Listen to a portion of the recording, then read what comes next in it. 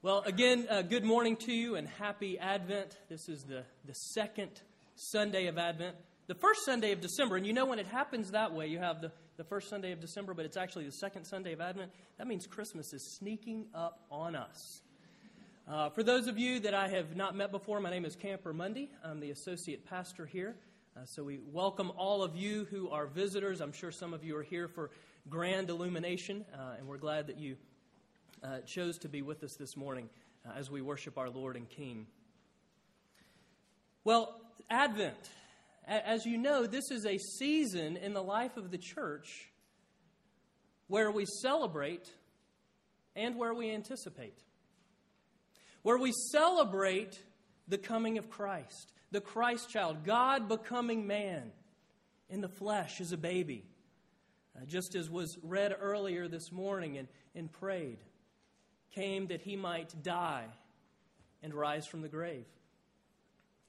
But not only do we celebrate, we also anticipate. Advent is a season for anticipation, anticipating his return. The return of the King, the second Advent, the second coming. Now, as was mentioned last week here at Grace Covenant during this Advent season, and then the first couple of Sundays after Christmas, we're going to be in Luke chapters 1 and 2, and then even into chapter 3 at the beginning of the new year. And what we're doing is we are taking a look at some of the different people who were there for that first Christmas 2,000 years ago, considering the gospel through their eyes. So last week, we took a look at Mary. Next week, it'll be Zechariah. And this week, it's Elizabeth. But before we read Elizabeth's story, I'd like to share with you another Christmas story that I heard this week. A pastoral colleague down in North Carolina, the oldest of 3 boys, grew up, like most kids, very excited about Christmas, excited about Santa coming, and their grandmother always warned them about that naughty or nice thing. You better be good.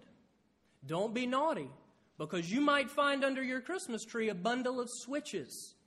Now, in my family, it was talked about as switches and ashes. I don't know about your family. Somebody else told me it was coal that they dreaded. I see some head nods, some coal in those stockings. So, of course, the boys, year after year, were, a little worried if they had been a little mischievous. But it was one Christmas Eve, they were excited as usual. Their parents, as they did year after year, said, you have to stay in your room until Christmas morning. You cannot come downstairs until 5 a.m. Now, when I heard that, I thought, 5 a.m.? These parents are crazy. That is way too early. But anyway, that was the rule in their house. So it was one Christmas morning, 5 a.m. rolled around, and the friend who was telling me the story, he was a teenager by this time. And they went downstairs, and let's just say Santa was a little late. He hadn't yet arrived. He still needed a couple extra hours. That's why I think 7 o'clock is a good time to come. He still needed some time. And they got downstairs, and there was nothing under the Christmas tree. And yes, the older brother decided to have some fun with his younger brothers, starting to going looking for the bundle of switches that they were getting for being bad little boys. But think about that for a minute. Nothing under the Christmas tree.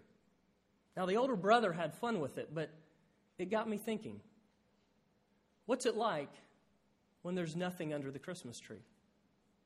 What's it like when the Christmas tree is barren? And that brings us to our text this morning, the story of Elizabeth. And our text comes from Luke chapter 1. Beginning in verse 5. It's found on page 855 of your Pew Bible, if you're using one of those. 855. But before I read our text, let's come to our Lord in prayer. Gracious God, we need you to speak to us this morning. We need you to open your word to us and us to your word, because we are in desperate need of the life that you speak into our hearts.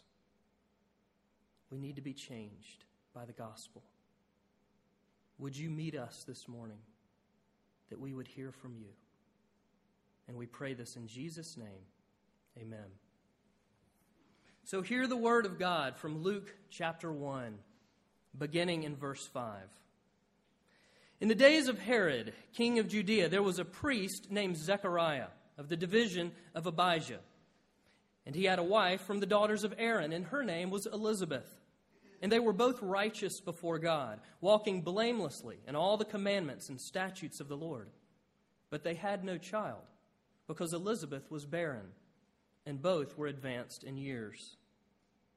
Now while he was serving as priest before God, when his division was on duty, according to the custom of the priesthood, he was chosen by lot to enter the temple of the Lord and burn incense. And the whole multitude of the people were praying outside at the hour of incense. And there appeared to him an angel of the Lord standing on the right side of the altar of incense. And Zechariah was troubled when he saw him, and fear fell upon him. But the angel said to him, "Do not be afraid, Zechariah, for your prayer has been heard. And your wife Elizabeth will bear you a son, and you shall call his name John. And you will have joy and gladness, and many will rejoice at his birth, for he will be great before the Lord.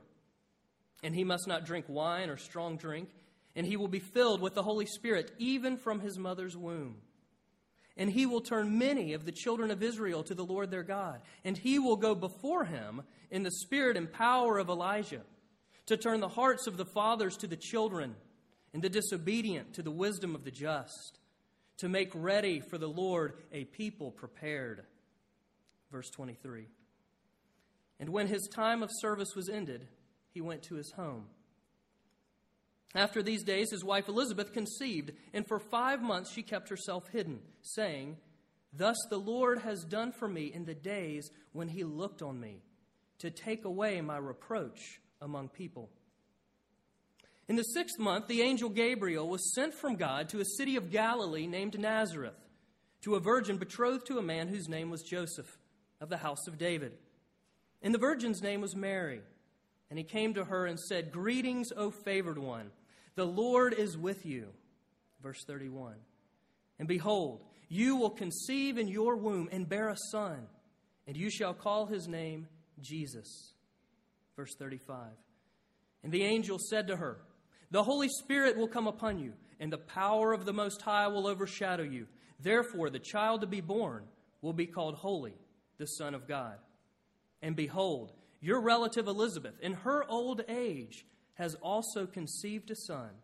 And this is the 6th month with her who was called barren.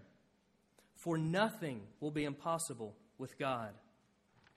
Verse 39.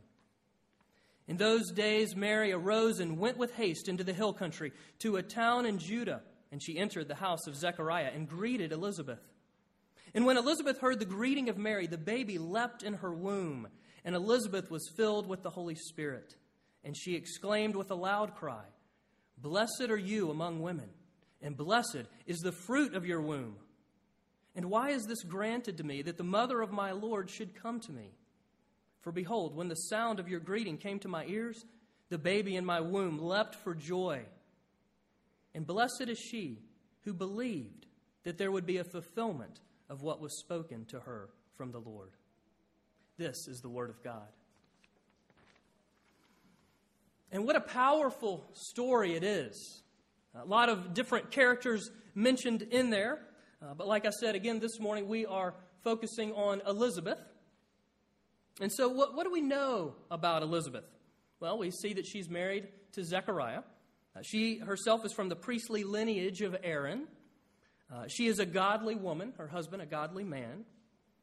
But we also see that she is childless and beyond childbearing years.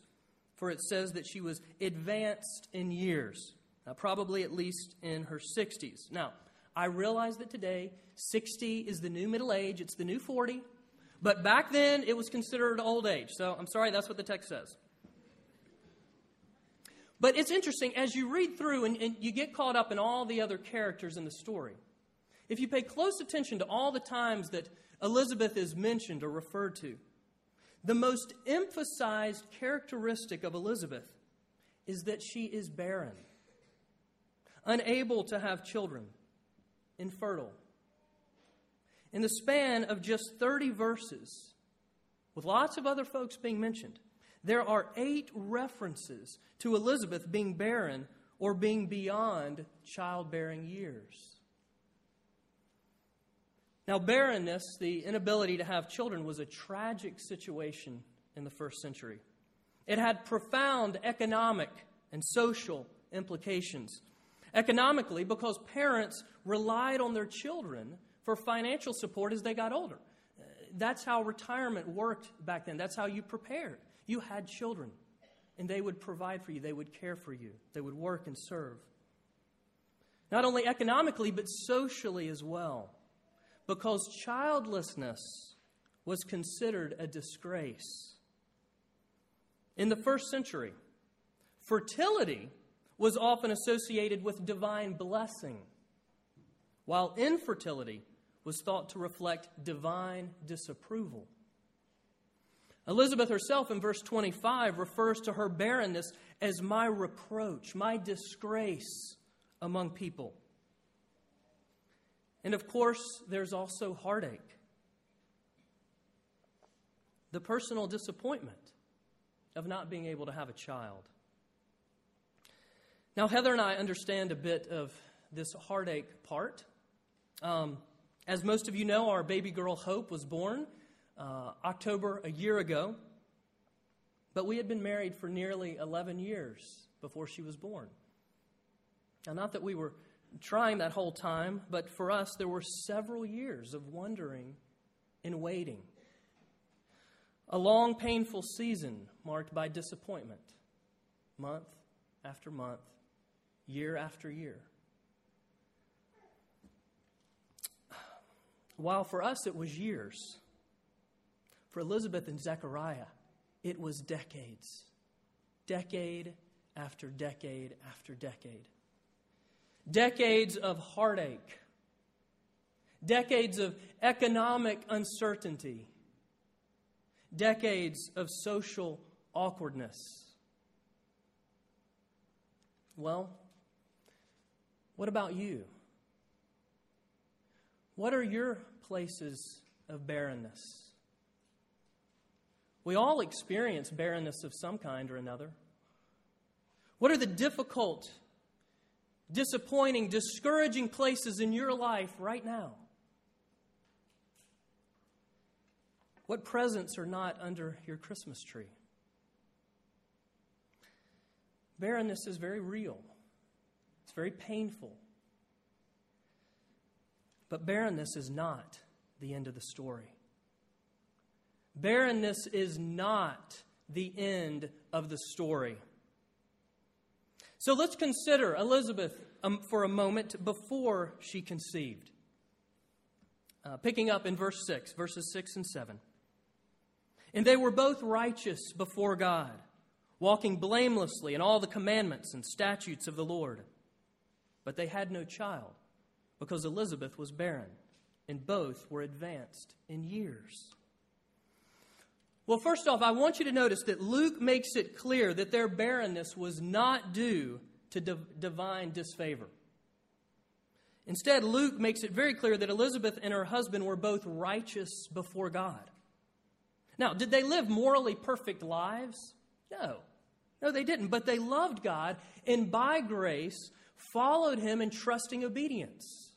Or, as the Apostle Paul would call it in Romans, they followed Him in the obedience of faith. Elizabeth and Zechariah are righteous before God because they trust Him. They put their faith in Him. And they believe that His plans, His promises, His provisions are good. Though they have very real places of pain and suffering in their lives. Very real places of disappointment and discouragement. Things not going the way they had hoped or planned or dreamed. They also believe that in all things God works for the good of those who love Him. Not that all things are good, but that God uses all things for good. Now, maybe as we've considered over the last few moments, as we've considered the barrenness of Elizabeth and Zechariah, maybe you've been reminded of another couple in the Bible, in the Old Testament, The only other couple in Scripture to be both barren and beyond childbearing years. Abraham and Sarah. And what do we know about being rightly related to God because of them? Well, I'll go back to the Apostle Paul. In Romans, he explains that the righteousness of God comes through faith in Jesus Christ to all who believe. And he goes on to point out that in the Bible, in Genesis, it states, Abraham believed God, and it was credited to him as righteousness. You see, being right with God comes through faith in His Word. And God's Word is most clearly expressed to us, most clearly seen in Jesus, the one whose coming we celebrate every Christmas, each year. But do we take God at His word? In the face of your own barrenness, do you trust Him? Do you look to Jesus and trust Him? I remember watching a movie a couple of years ago, and I had no idea this was going to be... Heather and I watched it together, and I did not know this was part of the storyline. But in the film, some of the central characters, a husband and wife, were wrestling with infertility. And I remember during a poignant scene where the husband looked at his wife, and he said, "If the Lord never gives us children, will you still love Him? Will you still trust Him? If the Lord never gives me," and you fill in the blank, will you still love Him? Will you still trust Him? And as I saw this scene unfold, I wept. Because I realized that's the question that I'm confronted with, that we're confronted with every day of our lives in the face of our own places of barrenness. Whether it be health, whether it be relationships, whether it be the economy facing a difficult time right now, whatever it is. In the midst of the very real pain and suffering, will you look to Jesus and trust Him? Elizabeth answered yes. Yes, I will trust you. Because she knew that barrenness was not the end of the story. And I'm not talking about the fact that she would conceive a son. She did not know that she would conceive a son. In fact, she probably had gotten to the point with saying, God has answered our prayer, and His answer has been no. We don't understand why, but we trust Him, and we know that He is good. So she may have very well moved on from that. So I'm not talking about that. But what she did know, because her vision was bigger, it expanded beyond life as we know it, as we see it, the brokenness of this world. Elizabeth knew that, and we heard it this morning in the Advent reading from Isaiah 53. She knew that the suffering servant Himself would ultimately bring us everlasting peace and healing, and that He would do so by His wounds. Elizabeth knew that the suffering servant, by taking upon Himself our sin, and thus embracing a barrenness far greater than any we could ever imagine, she knew that the suffering servant would usher in salvation for those who believe. And then there's that great scene when Elizabeth's teenage relative, Mary, paid her a visit. The pregnant teen and the retired older woman, and they're sharing these wonderful, miraculous stories of what God has done. And it was there that Elizabeth learned the name of this Savior, that His name is Jesus. The amazing thing is, our places of barrenness become fertile ground for growth in God's grace when we trust Him.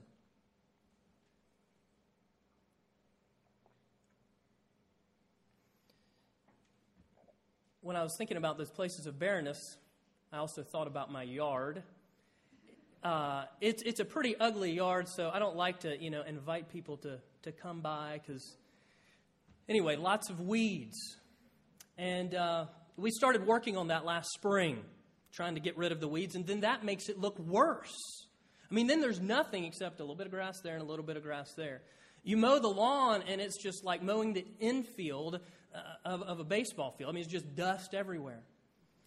But then we aerated the yard and had seed scattered, and I'd never really paid attention to that process.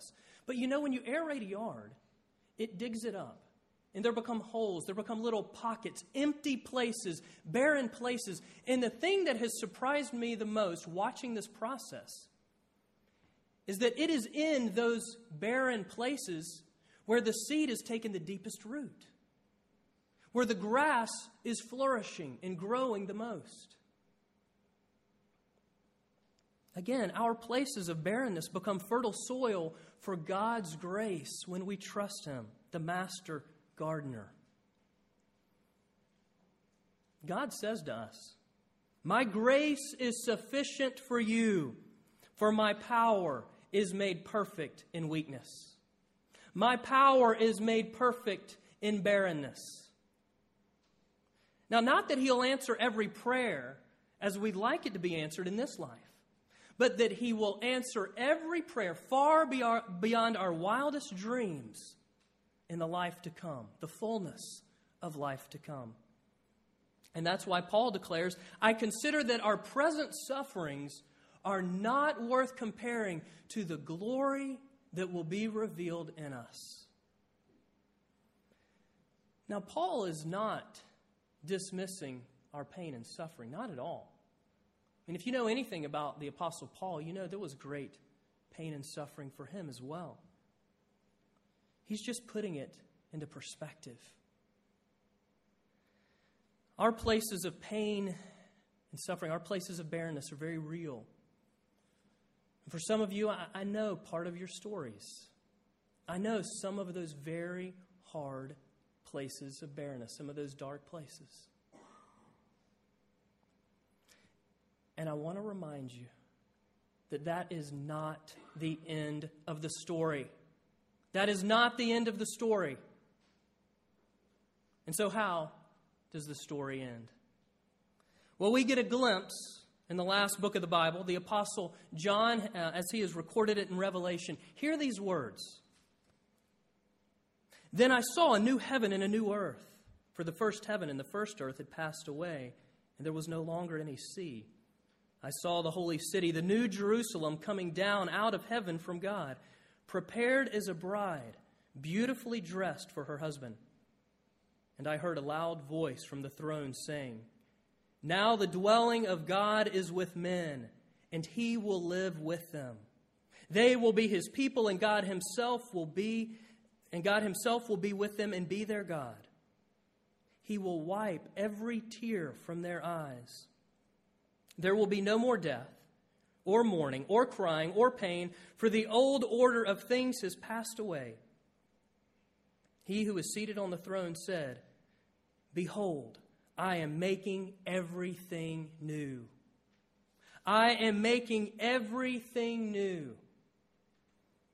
And then the book of Revelation ends with Jesus promising, "I am coming.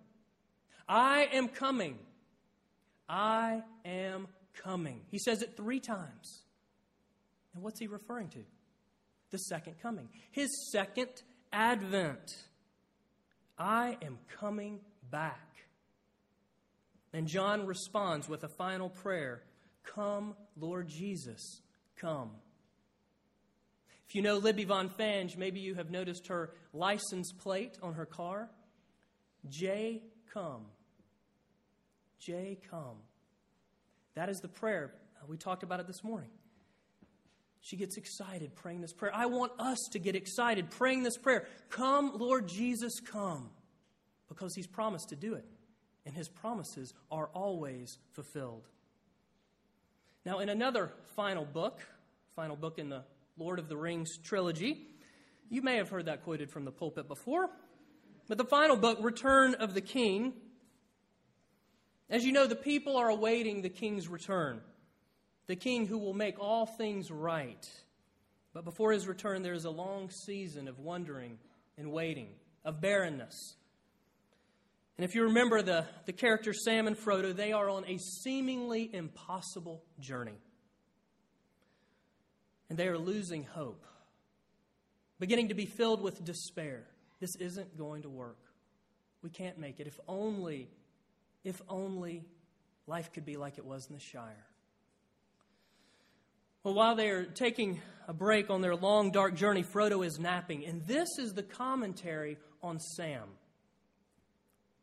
Frodo is napping. Sam is looking up, feeling hopeless. There, peeping among the cloud rack, above a dark tower, high up in the mountains, Sam saw a white star twinkle for a while. The beauty of it smote his heart as he looked up out of the barren, forsaken land, and hope returned to him. For like a shaft, clear and cold, the thought pierced him that in the end the shadow was only a small and passing thing. For there was light and high beauty forever beyond its reach.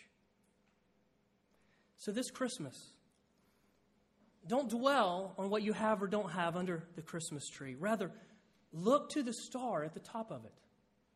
The star that once stood over a manger, pointing us to the first coming, the coming of Christ. And now still points us to Him, the one who is coming back to make all things right. This Christmas, yes, let's celebrate. Let's celebrate that first coming. We should. But let's also anticipate His return and the renewal of all things.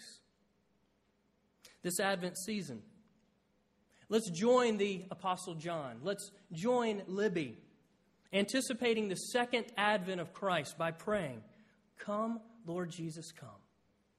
Come, Lord Jesus, come, and renew all things. For we know that barrenness is not the end of the story."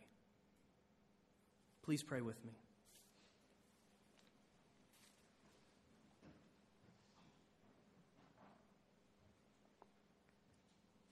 Lord, we come to you and we confess to you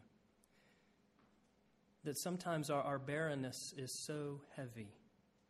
The weight of our disappointments and discouragements, all the difficulties that pile up on us.